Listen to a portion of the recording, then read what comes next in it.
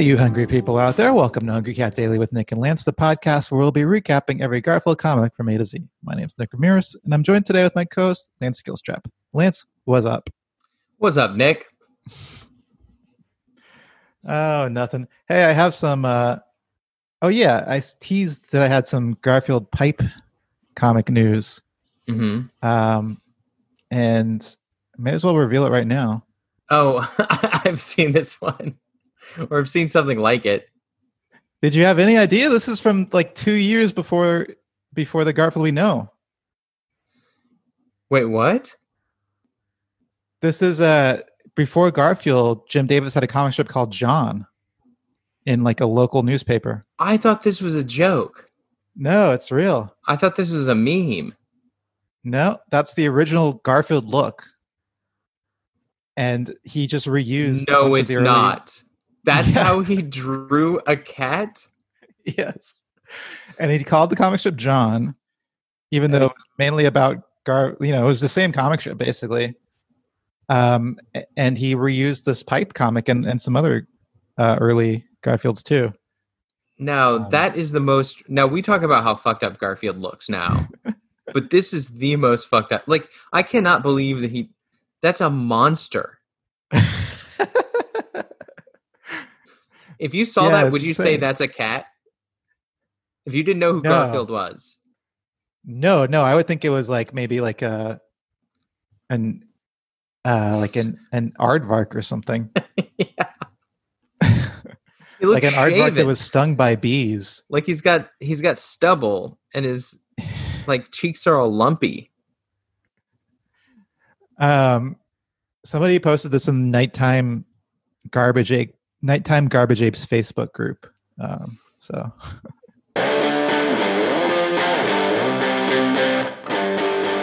We are looking at August 7th, 1978. And Nick, I think you go first with the first panel.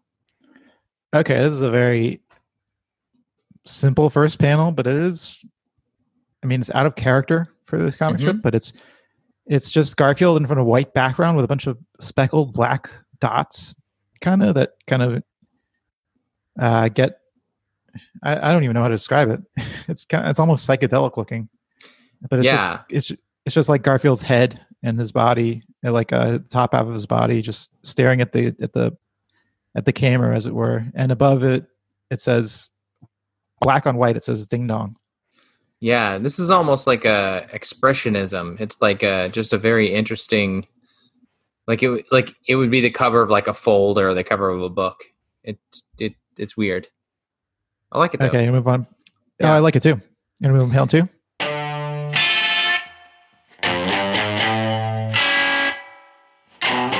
Panel two. We have John in front of a purple wall. He is opening his big yellow door, which has a big red doorknob. It's like a Blue's Clues or something. Yeah, it's very rudimentary. And his arm is just drooped. His right arm is just like drooped straight down. It looks real weird.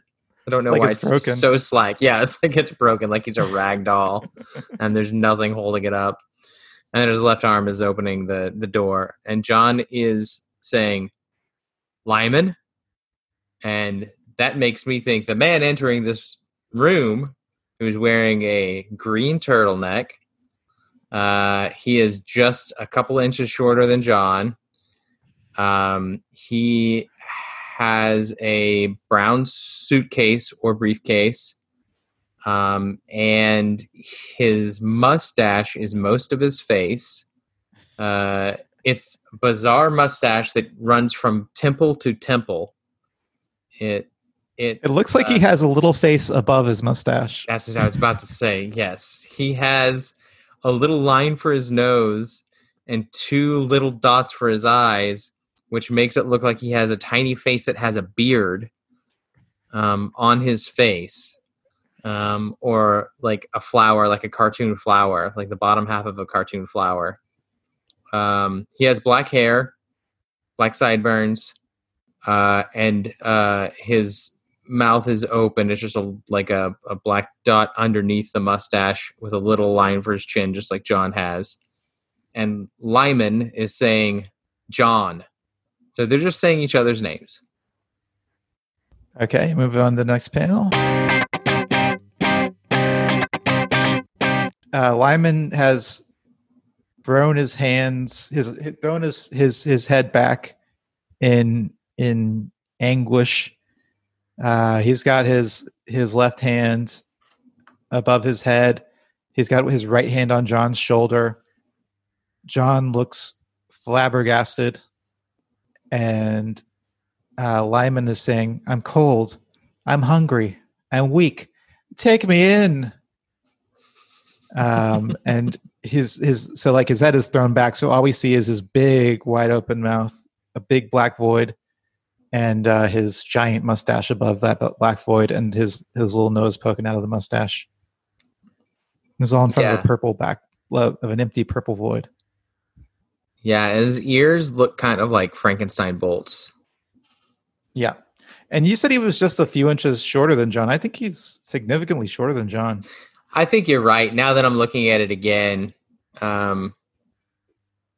it's hard to like decide what an inch is in this world scale wise, but John's very tall. It's probably like he's probably significantly shorter than John. How tall is John, you think? Like 6'3"? 6'3" sounds maybe right. Yeah. Something like that. Should we move to the next panel? Lyman's face is back to the way it was, except for he's not talking here. His mouth is closed, so his face looks even crazier. Because it looks like his head is like a big flesh lollipop with this little cartoon man with a beard drawn on it. Or, again, like half of a cartoon flower with the flower petals. Because it's just the mustache, a little line, and then two dots for two little beady eyes. And he just looks real weird. This mustache is just bizarre. It's really strange. Yeah. John is looking like a smug asshole again. His eyes are half closed. His mouth is barely open. His arms are just like draped to his side. Oh yeah, Lyman's hands are on John's shoulders. Both hands are on both of John's shoulders as he stares into his eyes. As John says, "Sure, Lyman, you know my home is your home." And then Garfield is over here, just to their right. Now, either Garfield is standing on something, or we've gone and messed with the scale again, because Garfield's head is like at shoulder length to Lyman. Maybe he's just way closer to the camera. Yeah, it could be a perspective thing. It could totally be a perspective thing. He looks frustrated. His mouth is like is downturned and crooked. His eyes look cross. He looks upset. And he is thinking, and my sandbox is off limits. Once again, calling it a sandbox. Which I still think might be some sort of decency thing. Like, but also, like, what does he think Lyman's going to use as his litter box? Yeah. I mean, that's pretty funny, I guess. Yeah. Lyman, yeah, I guess. I think, Jim Davis is kind of good at drawing very distinct comic characters, because Lyman looks very unique. He has no mouth. He just has a mustache. So good. That's good work, Jim. And maybe that's the segment. Good work, Jim. But but I was also going to say, like, the way that Lyman is holding on to John's shoulders, it's very 70s to me. It's like something Al Pacino would do in a 70s movie, I feel. Mm-hmm. Or like a youth pastor or something. Yeah. It's very touchy-feely, kind of like I'm going to look you in the eyes and make you feel like the center of my attention. I'm going to look in my eyes. I'm going to make you feel like the center of attention. right? Yeah, that was like a 90s Pacino, but sure. I'm going to look you in my eyes. I'm going to make you feel like the center of my attention. That's not even Pacino. That was like Pacino and De Niro mixed together. That's good. Wait, are you talking to me? My favorite De Niro line. Wait, are you talking to me? Okay. Were you going to say something else about this, or should we move on? Should we get a Gar first? Well, I think we all know. Yeah, the obvious, Lyman. Yeah. Lyman is this is the first time he will come back. He'll be in more issues. He's a flame that shone briefly, but with great brightness. Yeah, that classic adage: a flame that shone briefly, but with quite brightage. What did you say? Great brightness. Great brightness. I mean, I don't know how. I mean, it'll probably be a few years before we get rid of Lyman, but yeah. He's obviously not in it forever. He's on the strip forever. Yeah, there's not a lot of Lyman shirts. No. All right, should we get into ratings? Well, I give it a 3. I like that there's Lyman. I like that he looks weird. He kind of creeps me out. The more you look at him, the more weird he looks. But I like this inclusion of this new character. So I'll give it a 3.25 because of a new character. Yeah, I like that first panel. I'll give it a 3.3. I think the whole thing is like a nice package. 3.3. You're going 0.05 above what I said. I don't think this show works as well if we agree with everything. It's going to be some difference of opinion here. So this seems like it would slot in right around number 7. Number 7. That's pretty high up there. Yeah. Yeah. Well, most of them haven't been very good. I mean, there was that week where we were having fun with it. Yeah. Yeah. I think our ratings aren't very consistent is the problem. Well, I think we broke through at one point. Like once we found one that we liked, we started getting pretty inconsistent with our ratings because they got better, but it's not like it ever got amazing. So we're just kind of floating around that 3. Yeah, that's true. And I like this one. I think it's fun. If I opened this up on a Tuesday morning, or I guess this is a Monday morning. This would be a Monday morning. Yeah.